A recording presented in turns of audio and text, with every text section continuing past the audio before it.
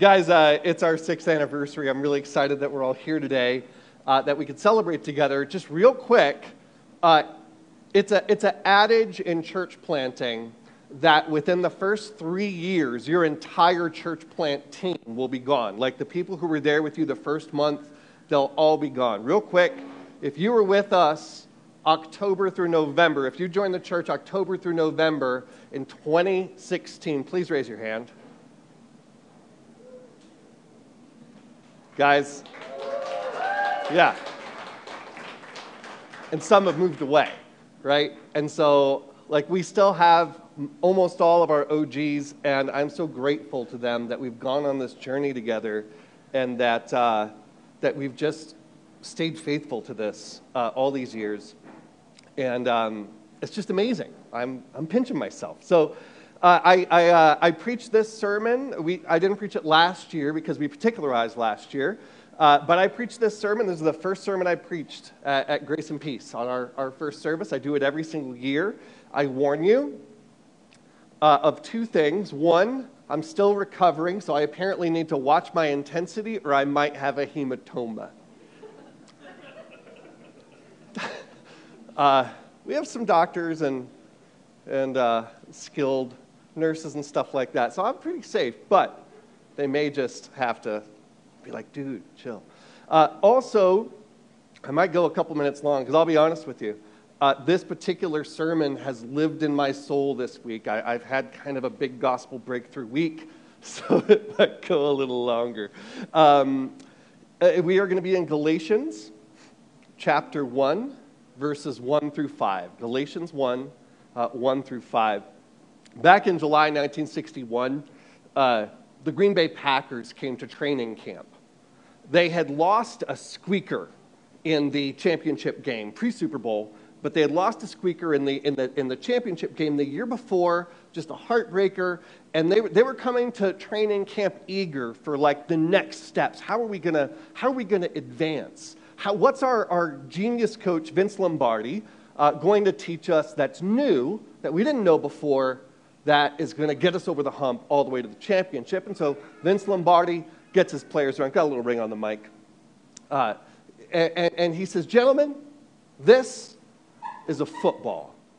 And he held up a football, and he started explaining to them that the goal is to score more points than the other team. You do that by advancing the ball down the field. He didn't give them anything new. He said, actually, we need to go back to the most basic fundamentals. That's how we're going to move forward. In the same way, the letter to the Galatians, right? The Galatians were following this new teaching that was an addition to the gospel.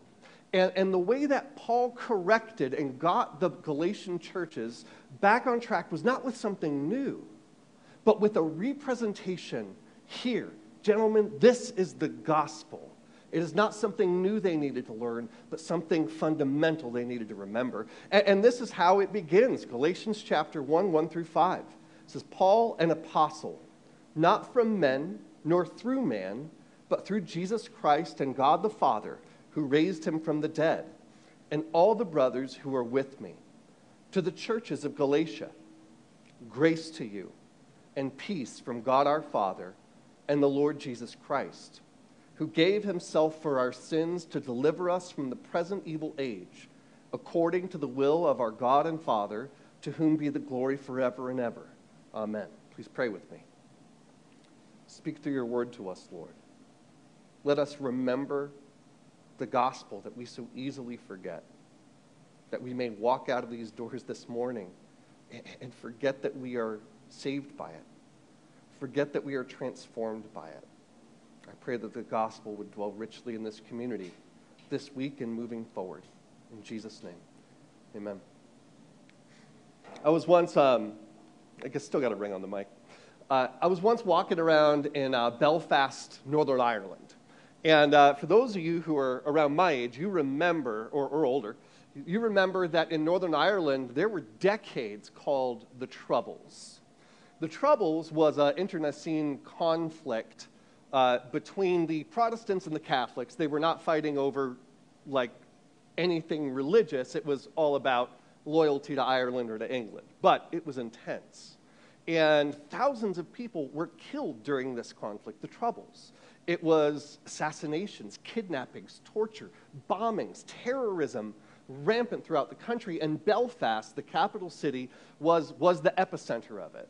And just after the Troubles, actually, I was walking around Belfast. And I was walking down a road called Falls Road. And it's the dividing line between the Protestant neighborhoods on one side and the Catholic neighborhoods on the other. There were murals, there were signs of conflict everywhere. There were many buildings right on the road that were clearly burned down or bombed. There were poles with closed-circuit TV cameras, right, just every few feet. It felt like a demilitarized zone, and it was. And there was this, between the neighborhoods, there was this great, big, ugly wall. I brought a picture of it for you. And someone explained to me what this was. You know what they call this? They call this the peace wall. So the peace wall, they say, yeah, well, you see the bottom, it's reinforced concrete down there, and that's 10 feet, so you can't, like, ram a car through it. And I said, oh, okay, well, what's the part above that? And they're like, well, that's corrugated metal, so you can't take a ladder over it. I said, and what's that at the top? They're like, well, that's either wire or plexiglass. I said, they added that later because they were throwing bricks over the wall at each other, and they needed it high enough to where you really couldn't effectively hit anybody with a brick. And I was walking along, and, you come every once in a while, you come to an opening wall. There's only a couple where you drive into the Protestant or Catholic neighborhood. And when you look in there, everything, like in a Protestant neighborhood, everything is painted Union Jack, British flag, like literally every curb, every house, it's flying everywhere. And there were all these, like, dodgy Irish kids standing literally around a pallet that was burning at the entrance, like, you'll not come. They weren't pirates. That's my best Irish accent. You'll not come into our neighborhood, laddie. But they were watching who comes into the neighborhood. It really felt like violence could break out at any moment. And the irony of this being called a peace wall struck me.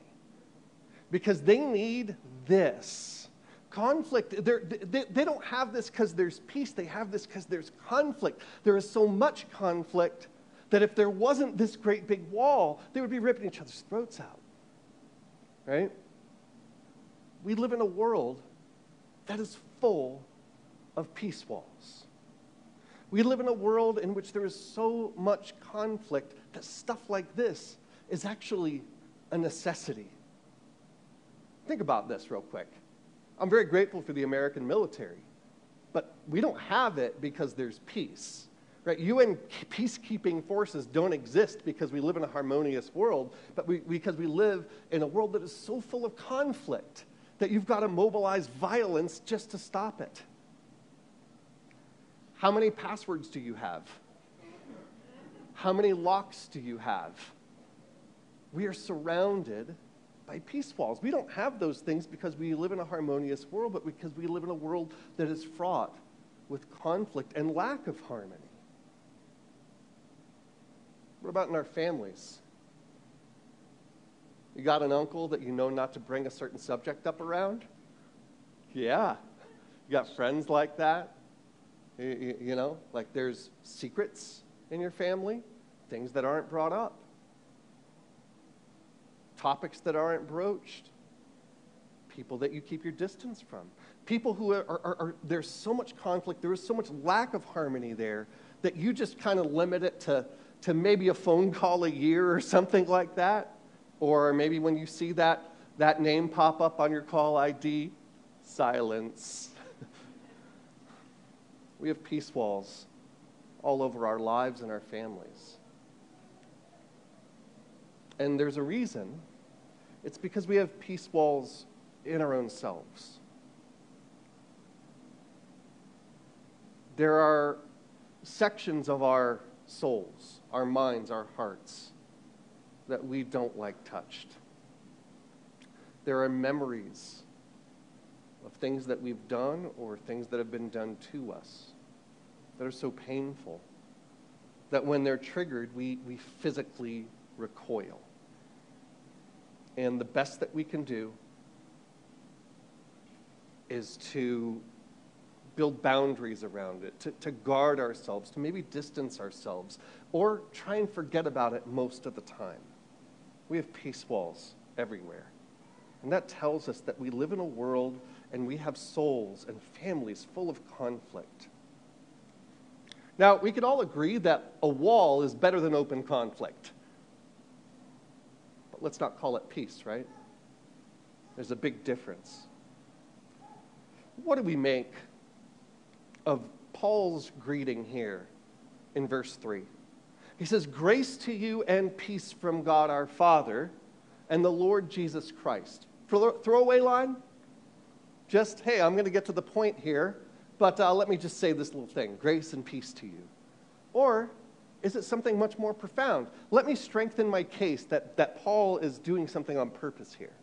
He begins this letter, grace and peace. How many of his letters does he begin, grace and peace to you? The answer is all of them. Does he ever say just grace to you? He does, but then he will follow it with peace. Does he ever say just peace? Always with grace. The two are paired for him. And the word peace in the hand and mind of Paul is something much greater than lack of conflict. It's the biblical concept of shalom, of something much more like harmony. And the reason that it is paired with grace is because there is one way in the theology of Paul to get harmony, and that is through the grace of God. Now, what is the grace of God? It's an undeserved blessing from God to us. It's an undeserved blessing. The point of, it's not just he's getting to the point, this is part of the point. That the only way that we can have peace instead of peace walls is through the grace of God. If we want to experience life the way that God intended it, before harmony was broken, we need the grace of God.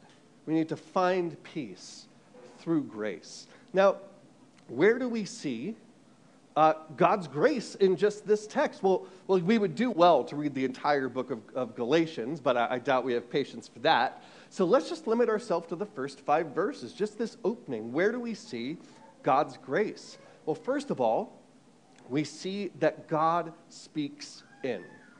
Look with me at verse 1. It says, Paul, an apostle. What does apostle mean? It means one who is sent. By whom is Paul sent? He says right here, not from men, nor through man. He's not sent by men, but through Jesus Christ and God the Father who raised him from the dead. So Paul has been sent, and the letter that we're reading, Paul is saying, this isn't from me and it's not from men, it is from God. God speaks in. This is one of the graces that we see, that God speaks in through Scripture. Into this world of conflict, God speaks in. But not only does God speak in, but through Scripture, but to us. Look at verse 2. It says, all the brothers who are with me to the churches of Galatia. Now, we are not the churches of Galatia. We are a church, though. All right? Now, there's a lot of cultural distance between us and the Galatians, but we believe in the same God. We live in the same world, and we share the same human condition, don't we? The same sorts of things that we struggle with, they struggled with. When we read the book of Galatians, it's like looking in a mirror often. These are people who forget the gospel. We're people who forget the gospel. These are people who carry guilt. We're people who, right, you getting it? So God not only speaks through Scripture, but to us, and also, and this is much better than it sounds, he speaks condescendingly. Right? It's bad for me to speak condescendingly to you. It is good for God to speak condescendingly to us. That's the only way he can speak to us. The Bible's in human language. Sometimes I like to point that out. Does God speak Greek? Well, I suppose, yeah. But is that like the native tongue of heaven? No. Right? Like, we were given God's communication in human language. Why? It's because God condescends to us. He wants to speak to us. Right? John Calvin called Scripture God's baby talk. God speaks in through Scripture to us condescendingly. Now, I used this illustration recently, but I'm going to use it again because it works. I once I once heard about a documentary that a guy named Ron Suskind made called Life Animated. It was about his journey with his severely autistic son named Owen. And from birth, Owen had never spoken. And by the time he was 5, all of the solutions that all the experts were coming up with simply weren't working. And the one thing that Owen was able to interact with, the one thing that caught his attention were Disney animated movies, right? This was the era of Aladdin and Beauty and the Beast and all that stuff. And so that was the only thing that made him sit still and the only thing he would really pay attention to. So one night, Ron Suskind is walking past his son's room, and he sees him sitting in his bed reading one of those Disney animated books, right, the book of the movie. He also sees on the edge of his bed a hand puppet of the parrot Iago from Aladdin, right, the Gilbert Gottfried voice. And so Ron Suskind has like this flash of inspiration, and he gets up against the door, gets down, and crawls into his son's room. And he goes under the covers, and he grabs that puppet without his son seeing, and he goes under the covers, and he pops his hand out the end. So all his son sees is the parrot, Iago. And Ron Suskind does a really good Gilbert Gottfried impression. I do a bad one that I'll do for you now. And he says, "Owen, what's it like to be you?" And that sucked, right? Somebody said it was good? Oh. All right, well, I had no idea that would be that good. And to Ron Suskind's astonishment, he heard his son speak for the first time in his life. And what he said broke his heart. He said, "It's not good to be me, because I don't have any friends." I don't know how you'd feel if those were the first words you heard your son say. But Ron Suskind, biting his tongue, soldiered on. He says, "Owen, when did you and I become such good friends?" And he answered him again, and he said, "When I watched Aladdin and you made me laugh." And he had this whole conversation with his son through Iago. Am I saying that God speaking to us through Scripture is like Ron Suskind speaking to his son through the parrot Iago? Yes, exactly what I'm saying. That God comes down to us to speak to us. And look, that was the breakthrough. By speaking to his son that way and interacting with him through the Disney stuff was how he started to bring his son out of the most severe parts of his autism. And he was able to function and live a much more normal life. It was healing that his father spoke into him. What we need, if we want to move past peace walls and start to experience peace, is God to speak to us. That is one of the graces that we see right here, is that when we open the Word of God, God speaks. He speaks truth to us. He speaks forgiveness to sinners. He speaks hope to despair and light into darkness, life into death. That's what we find when we open the Scriptures. And here's something else. I learned this in seminary, and it was one of the best things I learned, is that when we open the Word of God, when we discuss it, when we hear it preached, it is not just informational. It is transformational. So if you hate my sermon, it's okay, because the Holy Spirit uses the Word of God to transform us. So even if you don't like what the sermon says, if it is the Word of God faithfully preached and the Holy Spirit applies it to us, we stand up more like Jesus than we sat down. That is one of the graces of God that we see here. And I might add, you might notice if you've been around Grace and Peace, we read the Bible a lot. We focus on God's Word. This is why. It's because we want peace, not peace walls. We want to know peace through God's grace, and we want you to know it. But not only does God speak in, but we see here that Jesus enters in. In verse 3, he says, "Grace to you and peace from God our Father and the Lord Jesus Christ, who gave himself for our sins to deliver us." And we'll pick up the rest in a minute. But he calls Jesus two things there. First of all, he calls him Lord. In a world where Caesar was Lord, Paul declares, no, Jesus is actually in charge of this mess. All right? Jesus is Lord of this world. And then he says that he gave himself. He talks about Jesus as Lord and Savior, that Jesus entered in. How does Jesus instead of peace walls? Well, first of all, when he enters in as Lord, when he lays claim to his throne, this is really key.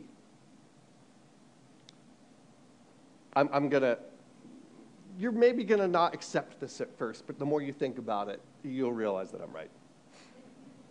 There is one thing broken in our world, and it isn't sharks or Shark Week.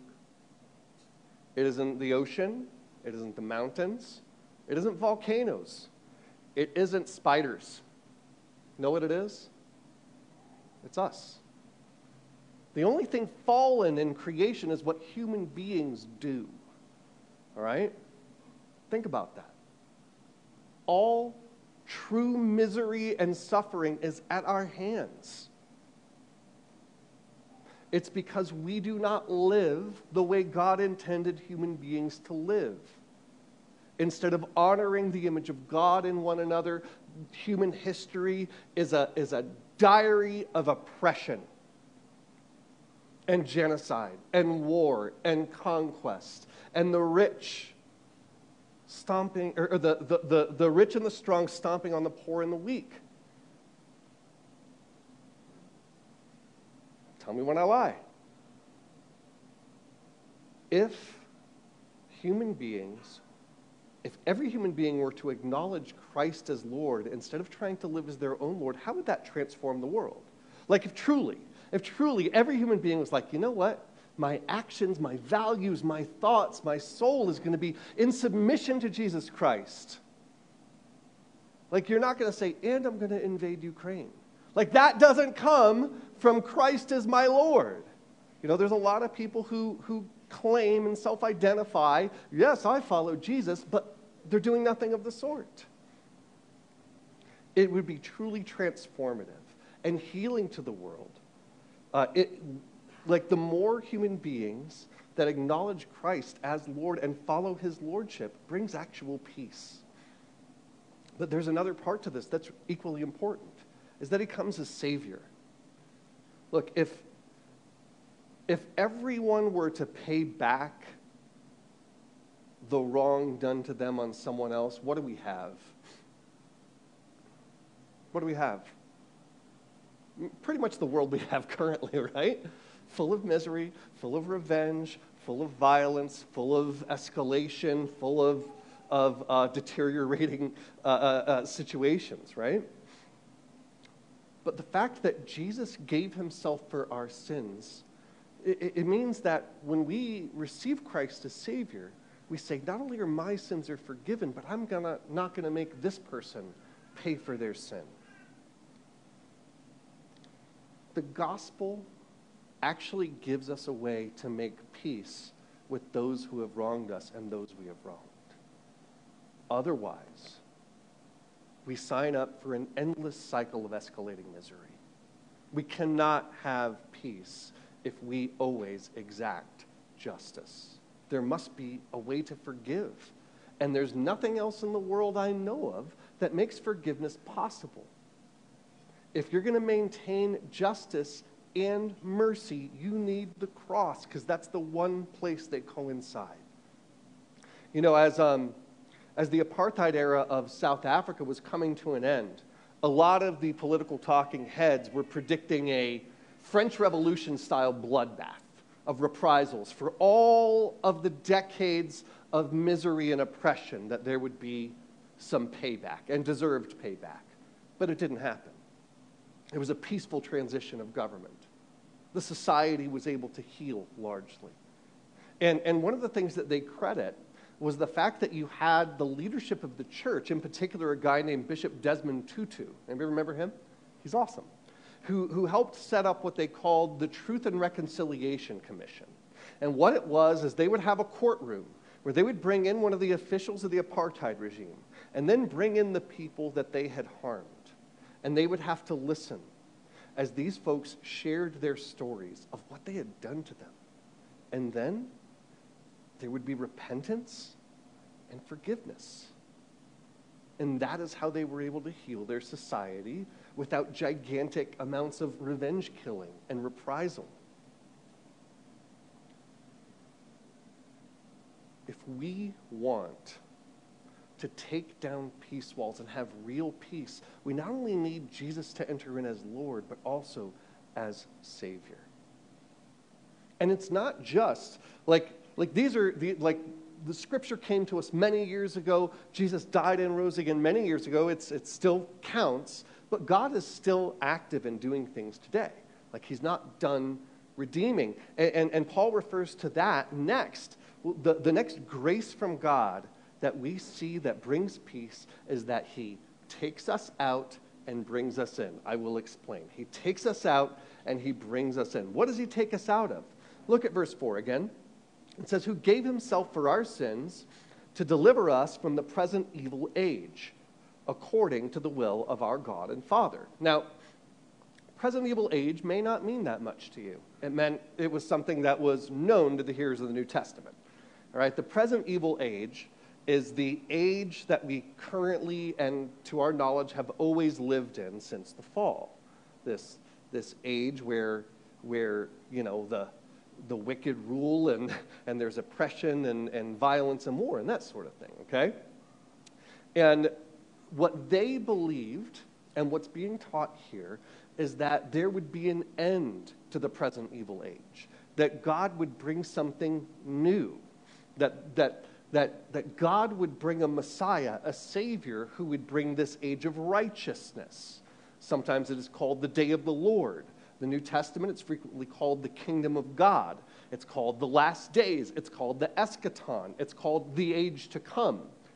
Okay, there's many names for it, but the idea is it's this time where God is going to act and bring to an end this evil age and bring a whole and righteous age instead. Oh yeah, here's a chart. I have a chart. I don't have my laser pointer because I love to point at things with lasers. But so present evil age, all right? You got this? Present evil age. And then there is a Messiah who comes, that is Jesus, and he brings in the age to come. All right, so the graphics shifted there, but you get it. All right, now you notice here that there is a time coming when Christ returns and the present evil age ends fully and finally. But what's assumed throughout the New Testament but never gets explained is that we live in this overlap time, okay? That we live in this overlap time when the present evil age and the age to come are happening at the same time. That the kingdom of God and this broken world exist alongside each other. It's kind of like if you're at a party or something like that, and the DJ is bringing in a new song, right? And so like there's the old song, it's all boom, cap, boom, cap, boom, cap. And then the new song comes in, and they play at the same time, and for a while it's like boom, cap, because the two are clashing and happening at the same time. That was dope, right? Did anybody sample that? We're going to make a hit.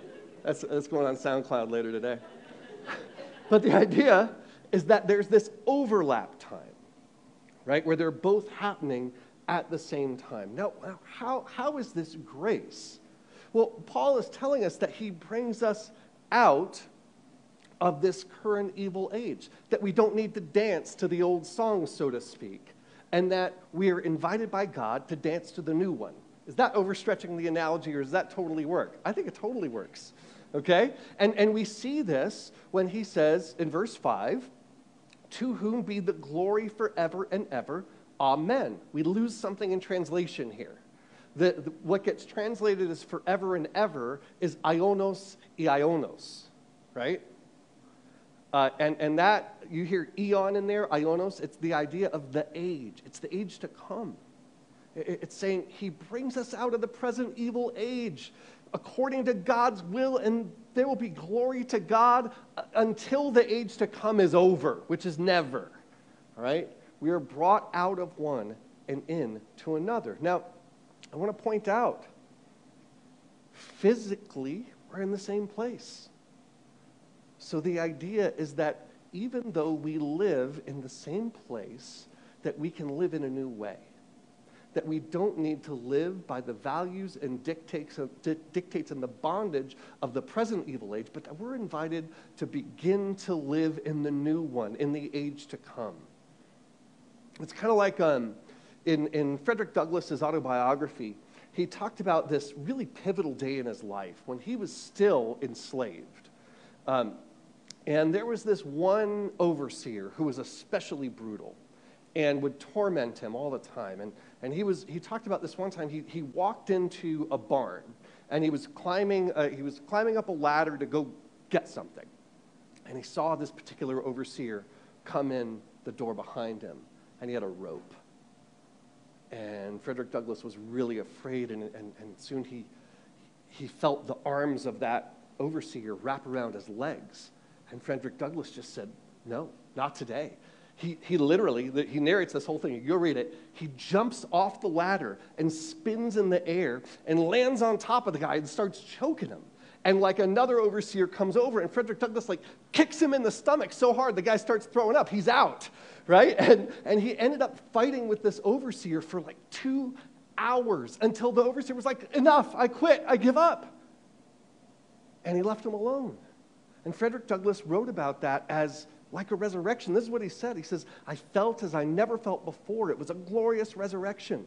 From the tomb of slavery to the heaven of freedom, my long-crushed spirit arose.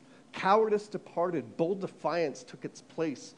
And I now resolved that however long I might remain a slave in form, the day had passed forever when I could be a slave in fact." So it was some time before he actually escaped the plantation, but he talks about that time after this fight, as he was free. He was in the same place, but inside he was completely free. It couldn't touch him. That's the idea, is that even though we're physically in the same place, that we're invited to be renewed, that we're invited to take part in God's new reality in the age to come. This is key. Because a lot of you believe that those peace walls that you have up are there permanently.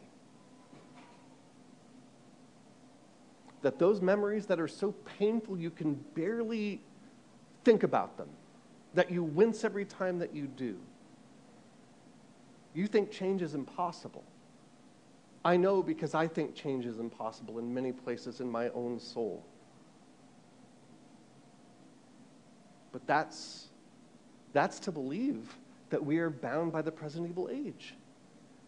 Instead, what this is saying is that the power of the resurrection that brings God's new reality is present and at work in your life, and that you're invited into it. I'm not saying this happens all at once, but that as the life-transforming power of the gospel grows in your heart, that it transforms you, that it allows you, it gives you the tools and the power to have peace instead of conflict, to be able to take down some of those peace walls. Can you take them all down at once? No. But that God will begin healing you. And guess what? When you start healing, when you start becoming more whole, the issues in your marriage, if you're married, the issues in your relationships, in your family that you believe you're doomed to repeat, because this is the way your life has always been. And the best you can do is hide behind your peace walls and stay safe and not get hurt anymore.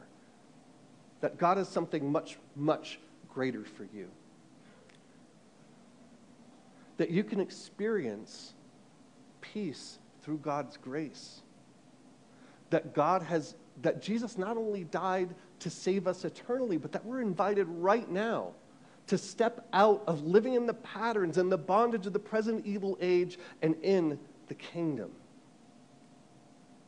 This goes for society too. Think about this.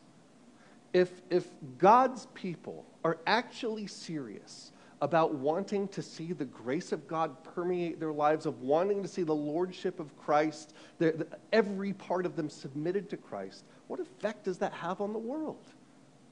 If that's what we go out and breathe out into the world, is the radical experience of God's grace through Jesus Christ. If that's what you're breathing out everywhere you go, what effect does that have when we all do it together? You follow me? When the grace of God comes into our lives, it brings us peace. We need to find peace through grace. A few years ago, there was a book called Unbroken.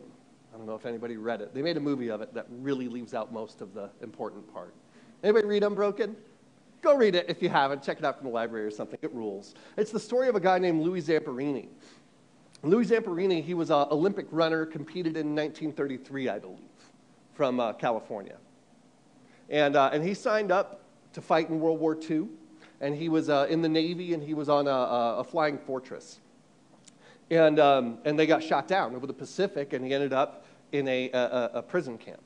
And the Japanese prison guards were incredibly cruel to everybody, but there was one guard in particular, a guy named the Bird, who was in charge of this prison camp, who made it his personal mission in life to torment Louis Zamperini. He would hide behind doors, and when Louis would close the door, he would jump out and beat him. Right? He would starve him. He found every means of physical and psychological torture to inflict on Louis Zamperini, and he did so for years. And it worked. He broke him. After the war, when Louis Zamperini went home, he tried to just move on. He got married. He wanted to leave the war behind him, but he couldn't. Every night that he went to sleep, he would dream of the Bird tormenting him or him beating up the Bird. He became obsessed with killing the Bird. He was like half forming a plan to go back to Japan, find him, and kill him. Right?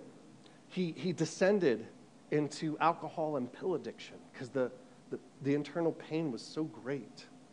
It got so bad that one night when he was dreaming that he was choking the Bird, he woke up, he was choking his wife. In desperation, his wife went to a Billy Graham crusade, who was in L.A. at the time. And when she heard what he had to say about God's grace, she made Louis go the next day. And he did, and he left halfway through. He couldn't take it.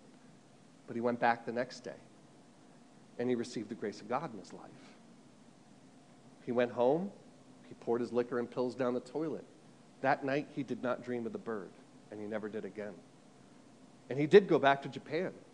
And he met with his former guards to forgive them. And he became a man of such great peace that became the hallmark of his character. And that's what he devoted his life to. We live in a world that has so much conflict in it. But God wants us to have peace, and he wants us to find peace through his grace. Please pray with me. God, may we know peace through your grace. May we more and more believe your gospel, and would you use this church to be a conduit of your grace to people? That people who are far away would come close to Jesus. That those of us who are struggling would be built up. That those of us who see the peace walls everywhere in our lives, you would bring us on a journey of healing through your grace, that we may know your peace. In Jesus' name, amen.